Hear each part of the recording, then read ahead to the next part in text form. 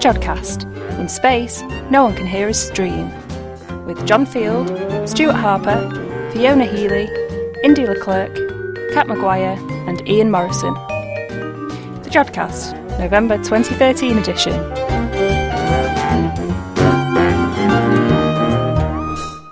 Hello and welcome to the Jodcast. Joining me today are Indy and Fiona. Hi guys. Hello. Hi. And Fiona enjoyed presenting so much last time that she's come back for more. In the show this time, Indy interviews Dr. Clive Tadhunter about AGN trigger mechanisms. Ian Morison and John Field take a look at what the night sky has in store for us this month. And as always, we fit in some odds and ends from the world of astronomy. But first, before all of that, here's Stuart with this month's news. This month in the news, how a supernova becomes a hypernova. At the dawn of the cosmos, the first stars ignited from the quiescent clouds of hydrogen that filled the universe. These first stars would be almost entirely made from hydrogen gas, and compared to the stars of today, were enormous, easily reaching hundreds of times the size of our own sun in terms of mass. What allowed these monster-sized stars to form was the lack of metallic elements in the very beginning of the universe. The difference between metal-rich and metal-poor star-forming clouds are that the metal-rich clouds are able to more rapidly cool the gas which they contain. This means that when new stars form from the gravitational collapse of the gas within a nebula, the point at which the nuclear fusion of the new star begins, which is also the point at which the new star stops growing, is earlier for the metal-rich nebulae than in metal-poor nebulae. This results in the present universe, where the largest star that can form is up to 100 times more massive than the Sun, but no larger. What happens then to stars that are more than 100 times more massive than the Sun? Finding out by direct observations of such stars is almost impossible, since it was about 6 billion years ago that the universe became too metal-rich for them to form. So, any which are potentially visible will be within extremely distant galaxies. However, we have observed the unique supernova explosions which occur upon their deaths, known as pair instability supernovae, which are over 100 times brighter than any other kind of supernovae, and are also sometimes known as hypernovae. Models of stars can tell us more about the processes that lead up to these hypernovae. First, the star begins as almost entirely hydrogen. Over time, this hydrogen is converted into helium via the fusion processes that light up the star. Once all the hydrogen is exhausted, the star has a moment where it no longer has enough energy pushing out from its core to hold up its enormous mass, so it begins to collapse towards the centre. The act of collapsing heats up the now helium-filled core of the star until the helium can begin to fuse and stop the collapse of the star. Eventually, though, the helium is also exhausted, and it is at this point that the star rapidly begins travelling along the path to going supernova. First, the core stops fusion again. The star's outer layers fall inwards to the centre, and again the core heats up. However, this time the momentum of the infalling outer layers is not stopped when the now oxygen-rich core begins to fuse. Because some of the light emitted during fusion is so energetic, it is spontaneously turning into matter, one electron and one positron, a matter and antimatter pair. This means that there is nothing pushing on the outer layers to stop them falling inwards. This causes a sudden burst of rapid oxygen fusion to occur, which is so violent it blows the entire star apart, leaving nothing behind. We have observed a number of these types of supernovae, the first back as early as the 90s at a range of different times after the Big Bang, starting about 8 billion years ago. Back in 2007, astronomers spotted a supernova explosion several days after it had reached its peak brightness, but they could still estimate that it was much brighter than any normal supernova. Quickly, it was proposed that it was a pair instability supernova, but there was a problem. It occurred only a billion years ago, essentially the present-day universe, a time when it should be impossible for the sort of supermassive metal-poor stars that cause these supernovae to form. Since then, at least 2 more supernovae have been seen. Perhaps one supermassive low-metal star may have formed in the recent universe, but multiple examples definitely should not be possible. Either our understanding of how metals are enriching the star-forming regions in the universe is wrong, or our understanding of what is causing the hypernovae is wrong. Last month, a team of researchers published in Nature an alternative mechanism for hypernovae, which would allow them to occur without the star needing to be large enough for a pair instability to form in the star's core. They proposed that the nearby hypernovae can be explained by the collapse of metal-rich stars in the normal core collapse supernova event.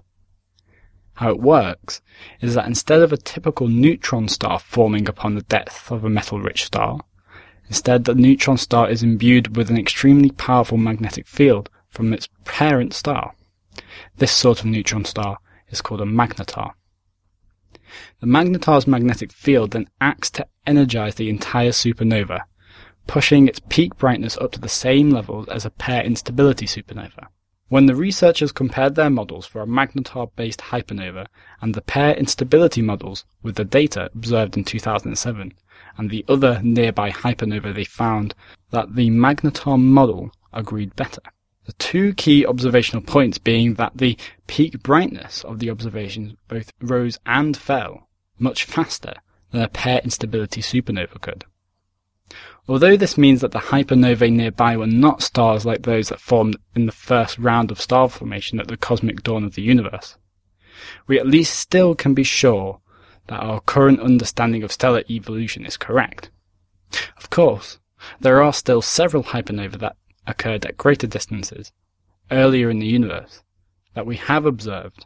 Therefore, we still have examples of those very first stars to study. Thanks for that, Stuart. Now we have Indy talking to Dr. Clive Tadhunter about AGN trigger mechanisms. Today we're with Dr. Clive Tadhunter from the University of Sheffield. Hello, Dr. Tadhunter. Hello. So you're interested in studying active galactic nuclei, or AGNs, and specifically what triggers them. Could you first of all explain to our listeners what an AGN is? Yeah, an AGN is a galaxy which has an unusually bright nucleus. So that the brightness of the nucleus can be similar to all the stars, all the hundreds of billions of stars in the galaxy, or it can be up to 100 times the light of all the hundreds of billions of stars in the galaxy. So quasars are the ones that are really bright, and that's the ones we're most interested in. Okay. Am I right in saying that most AGNs have a distinctive feature, which is two jets that sort of get ejected at very high speeds? Yeah, most of them have these jets that get ejected at very high speeds, and they emit lots of radiation at all wavelengths. Right, so they're very bright from Yeah, everything. they're very bright. Yeah, all, in X-rays, infrared, optical, radio, yeah. Okay, and so despite the fact that they are some of the brightest objects in the universe, we don't actually know that much about them, about why they're triggered, how they form. So that's what you sort of study. Yes. What are the main theories at the moment for how these things get going, as it were? Yeah, the idea is that there's a supermassive black hole in the centre of the galaxy that has a quasar, and that has a mass between about 1 million and 10 billion times the mass of the Sun, so very massive. But the thing about a black hole is that nothing can escape from it, not even light itself. That's why we say it's black. Of course. So you may wonder how black holes can generate all that energy and all that light that we can see. Well, the trick is that the gas gets accreted by the black hole, and as it's accreted by the black hole, before it falls into the black hole, it emits lots of light. So the gravitational energy that the gas has gets converted into heat and light. Right. And that process is extremely efficient. So it's about 10 times more efficient than the fusion that powers stars. And that's why these nuclei can be so bright. I see. So we've got this really heavy black hole at the centre, and we've got all this gas that's falling into it. Those conditions wouldn't necessarily cause a huge amount of energy to be released. If you lead on to sort of why you can have galaxies which don't necessarily have very bright AGNs, but most of them will come from two galaxies having merged, and which produces a lot of extra energy. Yeah, the problem is how you get the gas down close to the black hole so it can release its energy as it falls in. And the problem is that if you take the Earth as being the size of the galaxy, mm-hmm. the black hole would be tiny. Yeah. It would be the size of a grape. Right. So you've got to funnel that gas down into a very small scale in the centre of the galaxy. Okay. And And the trouble is that most of the gas in a galaxy is rotating around the centre on stable orbits. So we believe, for example, that our Milky Way has a black hole in its centre of about 4 million solar masses. But it's not a quasar, it's not an active galaxy. And that's because the gas is just rotating around the centre. Okay. And just like the Earth goes around the Sun or the Moon goes around the Earth, it will carry on doing that forever and until something knocks it off its course. So in order to get stuff really close to the centre, you need to have some event to drive the gas in. Right. And that's the trick. So that's how you trigger AGN, and that's what we're studying, how that happens. Okay. So could you run us through what the main theories are for how this... So one idea is that you just have what we call bars in the centres of galaxies. And these are gravitational disturbances. Okay. And they cause the gas to fall into the centre of the galaxy on radial orbits. Right. And go into the centre. So instead of rotating round in a normal way, it actually gets driven in. Yeah. Another way is that we know that there are little dwarf satellite galaxies around the Milky Way. And if they fall into the centre, that could give you some gas in the centre, some accretion, which could give you some activity. The trouble is we don't think those mechanisms will give you enough gas falling into the centre to get really bright quasars. Okay. Because you need to drive a lot of gas in to get a bright object. Sure. And those sort of typical mechanisms wouldn't work. So we think there must be some really major event that drives the gas in. And the most popular theory is that that event is a major galaxy merger. Okay, so that's when two galaxies start getting a bit too close to each other, and then they sort of start interacting with each other. Yeah. So what are the various stages of a galaxy merger, and how do you tell that two galaxies are in the process of merging or have merged even? Well, you start off with two spiral galaxies like the Milky Way, and they're separate on the sky. And they're not at all distorted. They're rotating happily. The gas in them is stable orbits. But as they get closer together, the galaxies raise tides on each other. Yep. And when they get really close together, those tides get very strong. And that causes the gas to flow into the centre of the galaxies, close to the black holes that are there, and can trigger activity. This is not just a theoretical thing. We know it happens. We see mergers happening even nearby in the universe. And we think that's also what's going to happen to our own Milky Way galaxy. Because if we look at the nearest big spiral, M31 in Andromeda, it turns out it's coming towards us at 300 kilometers a second. Right, yeah. And it's going to hit us in a giga-year or two. Yep. And that will drive gas towards the centre of our galaxy and perhaps trigger one of these very luminous quasar events. Okay, but the merger process is sort of extended in time, so at what point do the emissions start happening? Well, this is a controversial area because you get gas flowing into the centre across quite a long time scale in the merger. But we expect the fastest gas flows, the most massive gas flows, to occur when the nuclei of the galaxies merge together. And in fact, the two black holes in the separate galaxies merge together. We expect the maximum accretion to be around then. I see.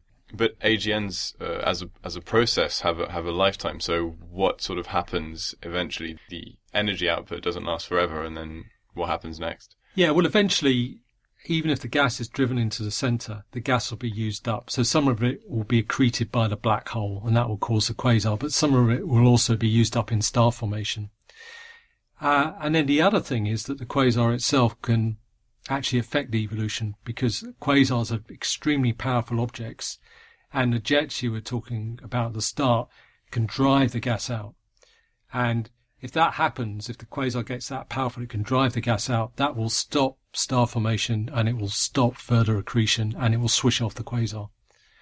Okay, and then what happens then? Does it just get less energetic? Do we have different kinds of AGN? I think, well, there are different kinds of AGN. Yeah, so you basically drive all the gas out, and that stops the quasar, because to get a quasar you need lots of accretion, and you've driven all that gas out. Stops a lot of the star formation in the galaxy as well.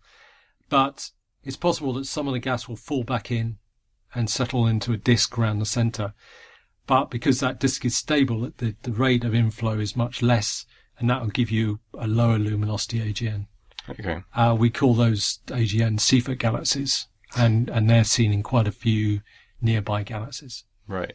And at this point, once the merger is done, the host galaxy looks like an ellipse. It's an elliptical galaxy.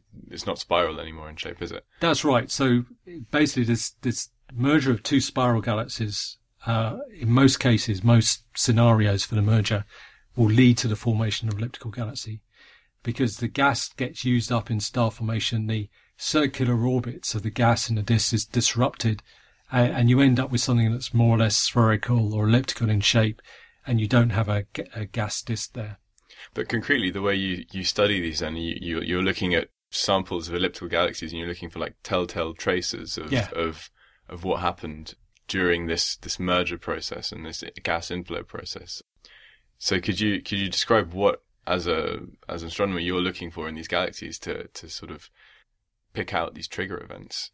Yeah, so mergers have very clear signs in terms of the structures of the galaxies. So if you merge two galaxies together, okay, you eventually form an elliptical galaxy, but it also creates a big mess of features. So you see we call them tidal tail features, Okay.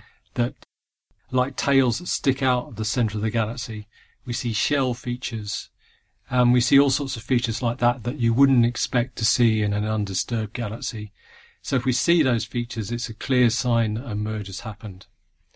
So the focus of what we do is that we look at objects that are like quasars, and we think they have quasars in them, and we look at whether there's evidence for these features in the galaxy around them. Because if we see those features, that's a strong sign that the quasar's been triggered in a merger. I see. The other clear sign of a merger, especially if it's been a merger of two spiral galaxies, lots of gas and dust, is that you'll get lots of star formation. So gas that get driven towards the nucleus, it will fuel the black hole, but also because the gas density is high, it will lead to the formation of a burst of star formation. So the other thing we look for is whether we see this burst of star formation in the galaxies. Is that necessarily correlated to the triggering of a quasar? Yeah, well, it depends on the type of merger. So if it's a major merger of two spiral galaxies, gas-rich, then we would expect to see this peak of star formation. If it's a smaller merger, so it's just a small galaxy falling into a already formed elliptical, then we wouldn't expect to see so much star formation. Okay. And actually what we're finding is the latter, that although we believe that the quasars are triggered in mergers, they're not major gas-rich ones. It's smaller, more minor mergers that are triggering the activity. So there's a bit of a sweet spot where they have to be there has to be the right amount of gas and the right amount. Yeah, you need a certain amount of gas. Yeah. But you can get that, for example, by accreting one of the Magellanic Clouds, for example, one of these smaller satellite galaxies.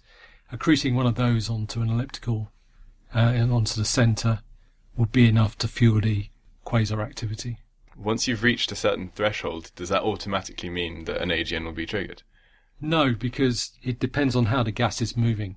So we know that the mergers can deliver the gas quite close to the black hole, but we've really got to get down to the small scales.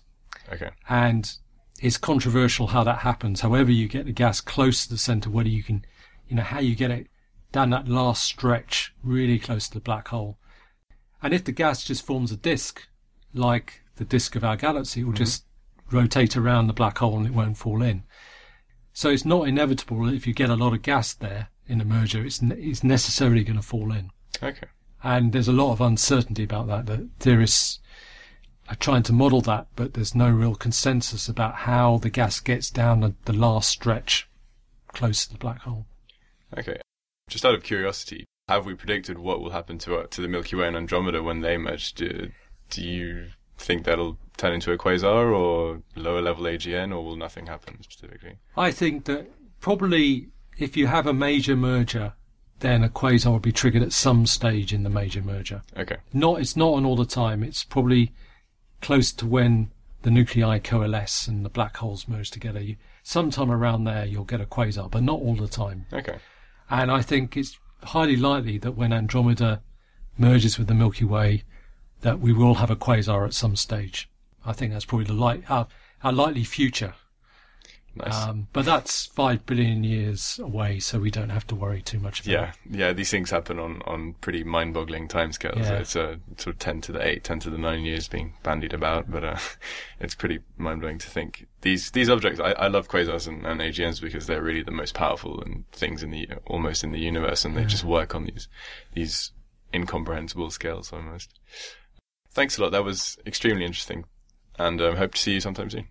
Well, thank you. That's a pleasure. Thanks for that, Indy. Now we come to the part of the show where we fit in all those other things we can't fit in anywhere else, the odds and ends. So what have you got for us this time, Fiona?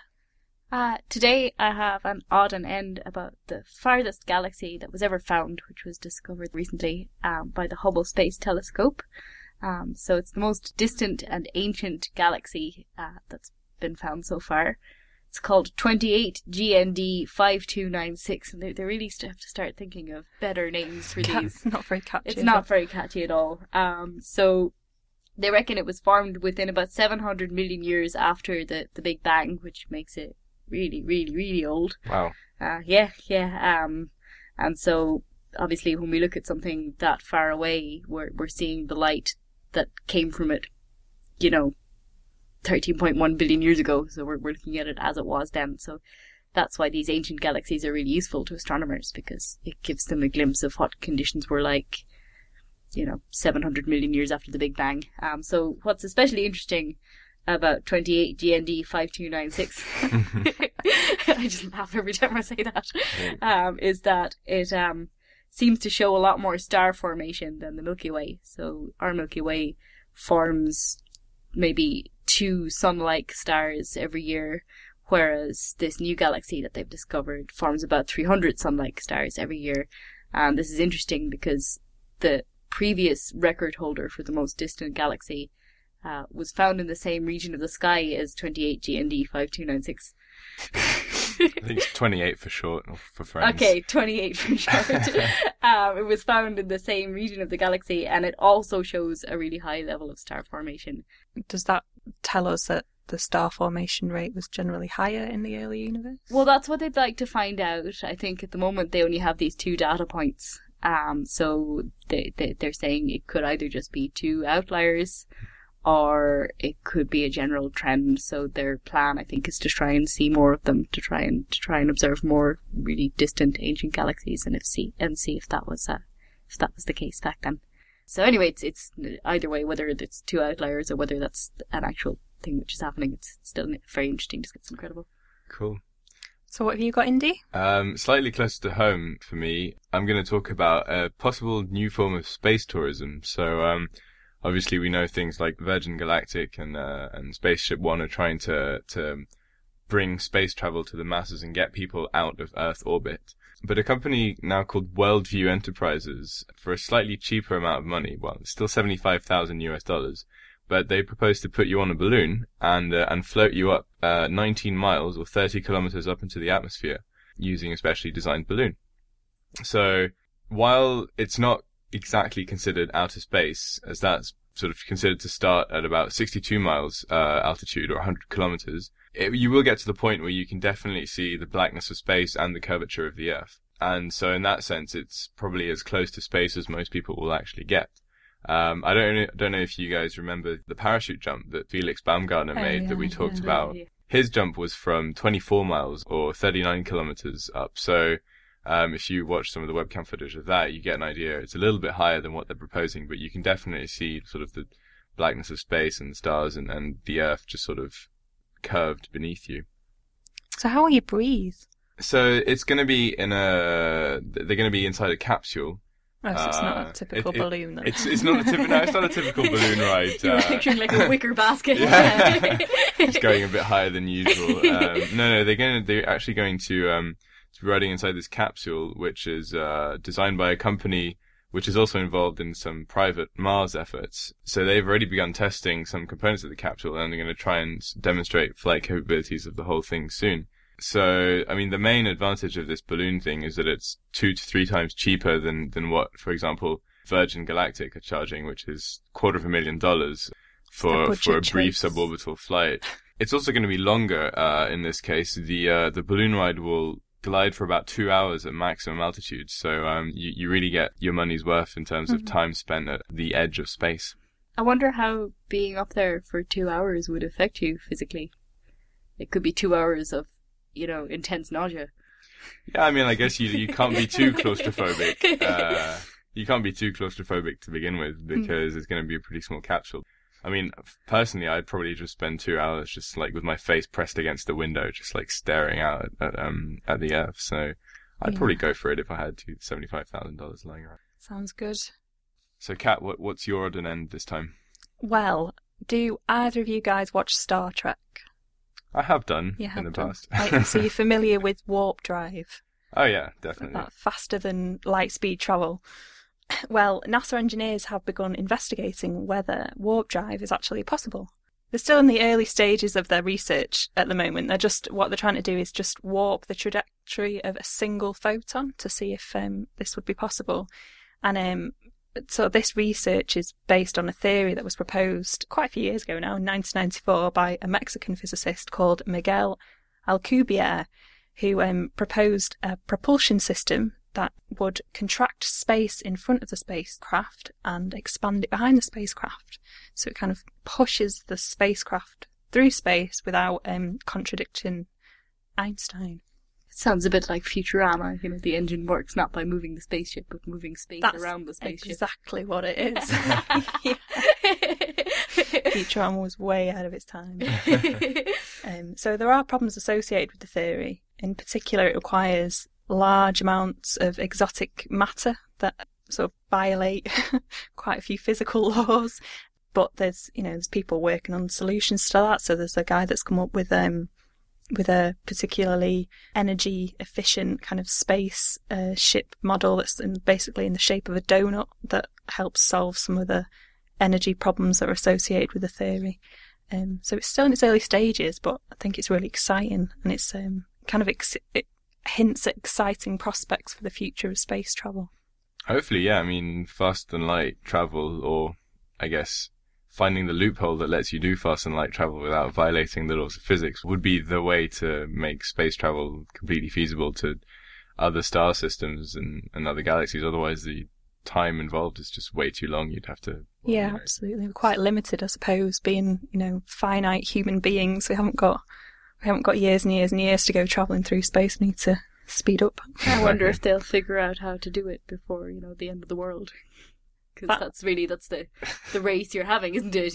There's a figure out how there. to leave the Earth before it implodes. Yes, we've got strict deadlines. They'll have to work out how to do it for something bigger than a photon. Yeah, hurry up. Yep. For now, it's still something out of Star Trek, even if NASA have decided to fund a little bit of it. But now we have someone with more knowledge of space than Spock himself. Here's Ian Morison with The Night Sky. The Night Sky for November 2013.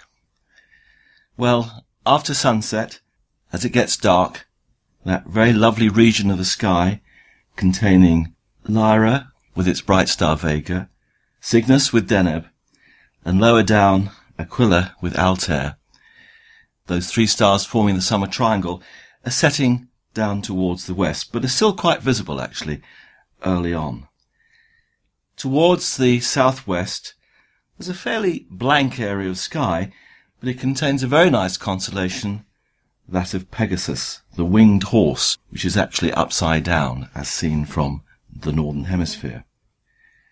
There's a very nice little globular cluster close to the star Enif, which is sort of the head of the head, and that's worth looking out for.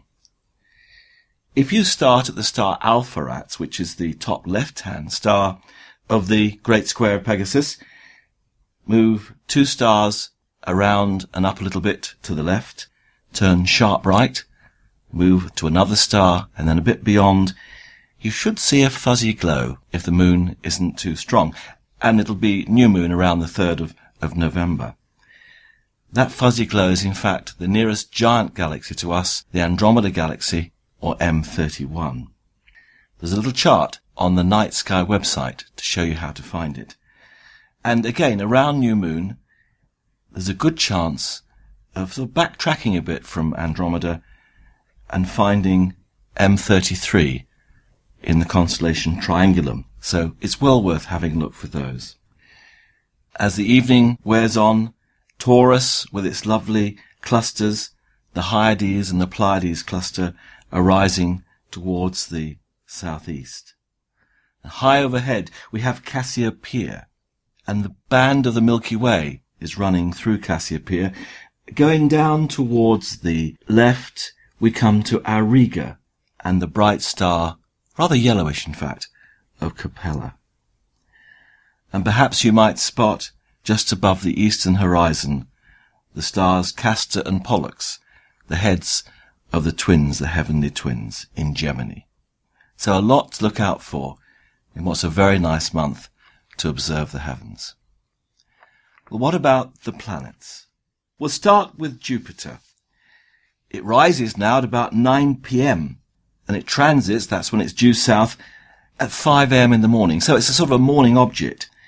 But it'll then be about 60 degrees above the horizon in the south, shining at magnitude minus 2.4. It's lying in the constellation of Gemini, very close to the 3.5 magnitude star Wasat, which is Delta Geminorum. It stays pretty steady actually, because on November the 7th, it begins its retrograde motion westwards across the sky. By the end of November, it rises at around 7 p.m. and transits at 3 a.m. Its magnitude will have increased to minus 2.6 and will have a diameter of nearly 45 arcseconds. Obviously, with a small telescope, you can observe the 4 Galilean moons as they weave their way around it, and at times be able to pick up the great red spot, visible as an indentation in the south equatorial belt. This month we have a chance of seeing shadow transits of Io and Europa, taking place on the nights of the 5th, 6th, and 12th, 13th of November. Again, in the highlights on the night sky page, the details are given. Quite a nice thing to see, actually. The shadows show up beautifully as sharp, circular, dark spots. And you can also, in fact, see 2 shadows and Io all together on the morning of the 6th. What about Saturn? Well, it passes behind the Sun on the 6th of November, so we're obviously not going to see it early on. But by around the 22nd, it might just be visible, not that high, above the eastern horizon in the pre-dawn sky. In fact, on the morning of the 22nd, it is very close to Mercury, only about 0.4 degrees separation between them. And in fact, we may be lucky, and just above the horizon, below the 2, we might spot comet Ison. Well, Mars has really begun its apparition. It rises at about 1:30 at the start of November, shining at magnitude plus 1.5, so it will be easily visible with binoculars in the pre-dawn sky. Its magnitude increases somewhat to plus 1.2 during the month, and its angular size increases from 4.9 to 5.6 arcseconds. And that's about the point where a small telescope will begin to see some features on the surface, like the polar caps. So we could well say that Mars' apparition has really begun. It's currently at the beginning of November in Leo, and it moves into Virgo on the 25th. Mercury, in fact, passes through what is called inferior conjunction, that is, between the Earth and the Sun, on the 1st of November. So later in the month, it becomes visible again in the pre-dawn sky from about November the 9th, shining at magnitude plus 0.8. It brightens throughout the month and remains well visible until early December in what is its best morning apparition of 2013. Finally, Venus.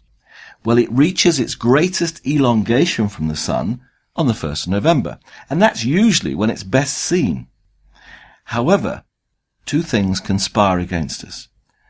At this time, the ecliptic is at quite a shallow angle to the horizon, and even worse, Venus, which has a declination of minus 27, is very close to the furthest south in the sky it can get. In fact, on the 6th, it'll be further south than at any time since 1930. So the result of both those things is it will lie quite close to the horizon in the south-southwest, at about 9 degrees at the beginning of the month, perhaps 14 degrees to the end. So it will not really be as prominent as one might expect. Well, finally, what about some highlights? And we do have one really major one this month. But let's begin on November the 6th. Venus, as I've said, isn't going to be well seen, but it will lie below a thin crescent moon about 45 minutes after sunset on the 6th. So that's one nice chance of observing it. I've mentioned the shadow transits on November the 5th and 6th and 12th and 13th. Again, is a good month to observe the Andromeda Galaxy. I've given the star chart to help. We do, on November the 16th, 17th, have a meteor shower. The Lyn is usually quite a good one. The Earth is passing close to the tails of cometary debris left by Comet Tempel-Tuttle. Sadly, however, this year, the meteor shower occurs at the time of full moon, so its light will only really allow the brightest of the fast-moving meteors to be observed. So late evening on the 16th is probably the best time to observe it into the early hours of the 17th. It's not a bad month to observe and try and find Neptune, and I've given a star chart on the night sky page. It lies in Aquarius. The real highlight, we hope, this month is that Comet Ison should become visible in binoculars or a small telescope in the hour before dawn, probably best seen from around the 16th of the month onwards. And again, I've put a star chart on the night sky page to show you exactly where to look. And I might say, if you do have a tablet, an Android tablet or an iPhone, I think, you can get a very nice app called Sky Safari Plus. It's about £9.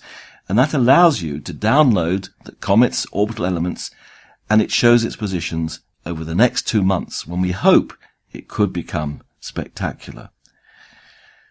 Its brightness is predicted to reach magnitude 3 to 4 during the month, so even visible to the naked eye if you know where to look. However, it must be said that recently it's not been brightening as much as predicted. So sadly, this means that Ison will not be the spectacular comet that many had hoped for. As it nears the Sun, it's moving rapidly across the sky from Leo across Virgo and Libra into Scorpius during November. On the 17th and 18th, it'll be very close to Spica in Virgo. Around the 21st, it closes on Mercury and Saturn and will lie below them from the 24th onwards, but by this time it will probably be lost in the Sun's glare. It reappears after passing round the back of the Sun very, very closely in December. Now, we believe it has a diameter of about 3 kilometres. It goes within the Roche limit of the Sun, which could mean that the comet's nucleus will break up. How that affects its brightness in the days when we begin to see it following its passage past the Sun, it's very, very hard to predict. But there are lots of websites telling you about Ison.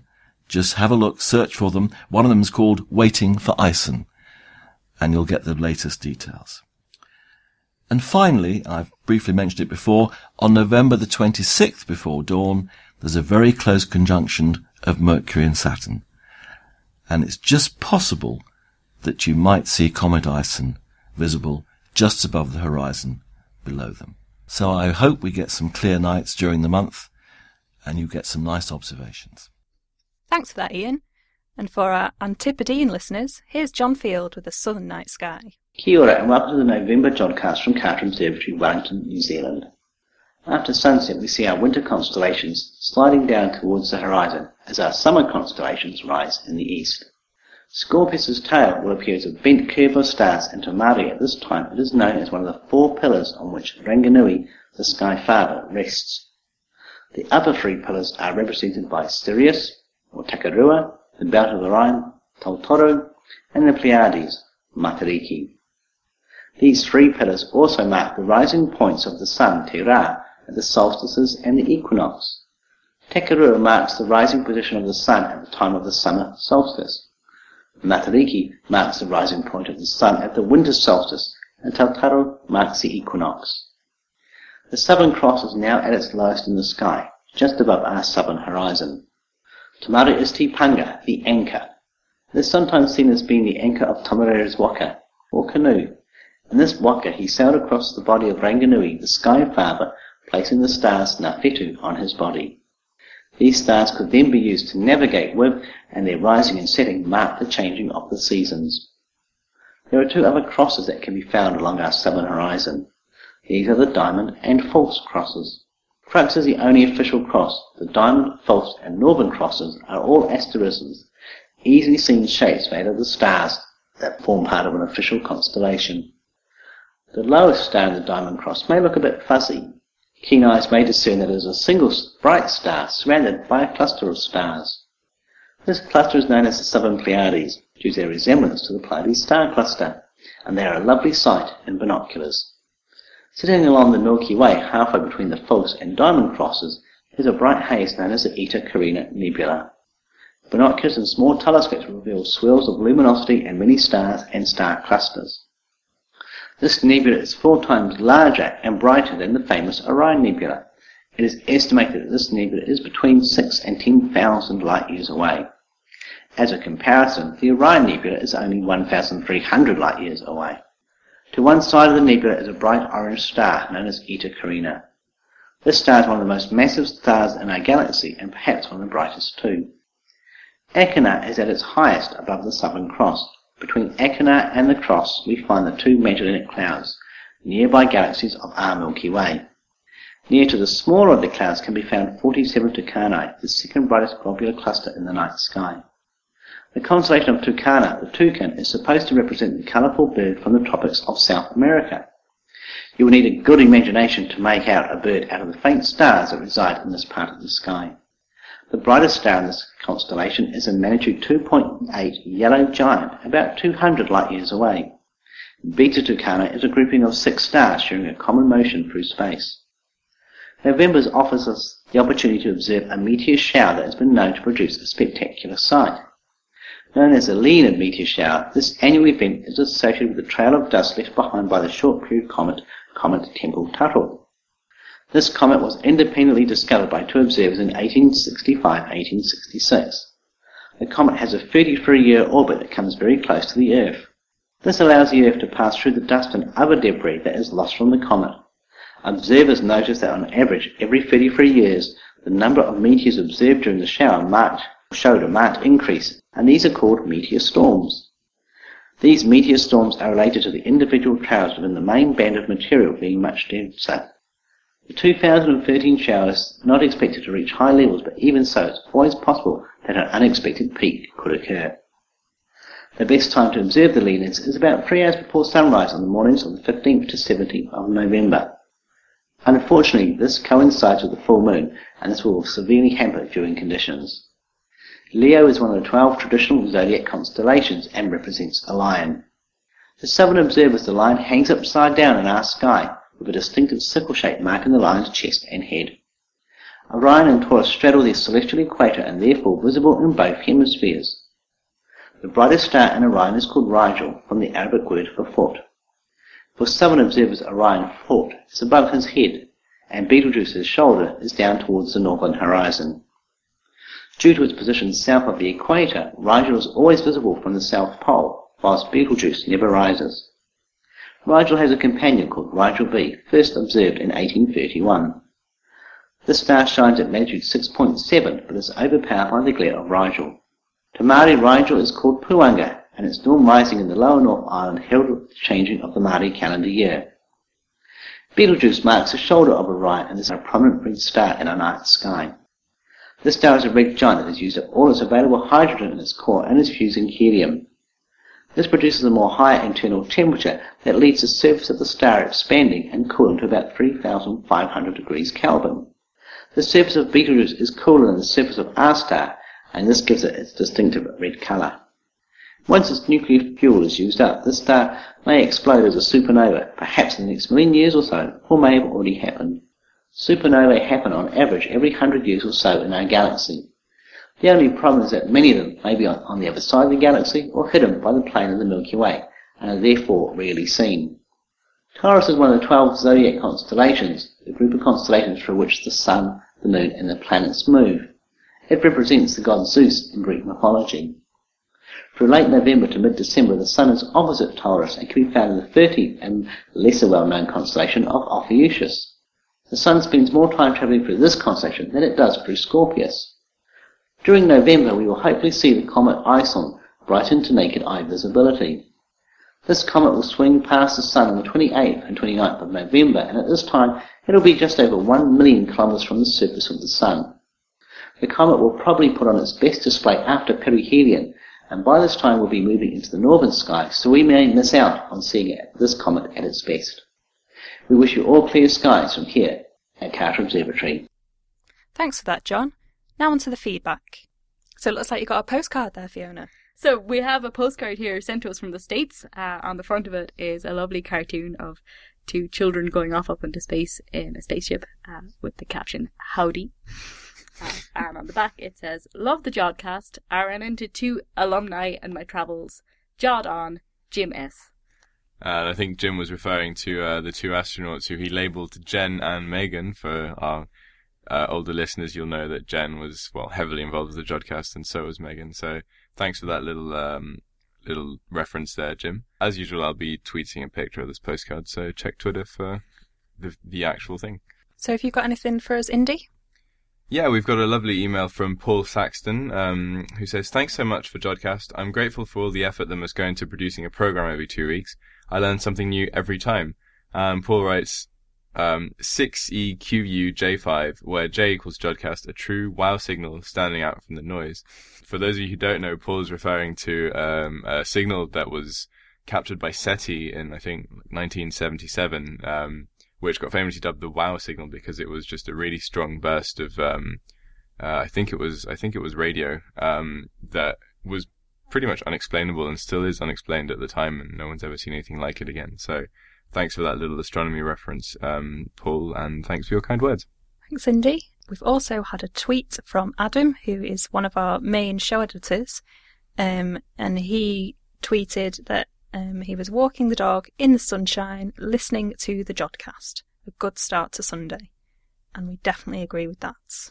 And as usual, thanks to all our new likers on Facebook and for all the retweets and follow Fridays on Twitter.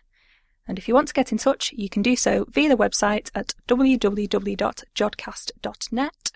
On Twitter at twitter.com/Jodcast. On Facebook at facebook.com/Jodcast. On YouTube at youtube.com/Jodcast. On Flickr at flickr.com/groups/Jodcast. And don't forget that you can send us post. The address is on the website. Thanks to Dr. Clive Tadhunter for the interview. The editors were Indy Leclerc, Sally Cooper, Francesca Lucchini and Mark Perver. The producer was Indy Leclerc. Until next time, Jod on!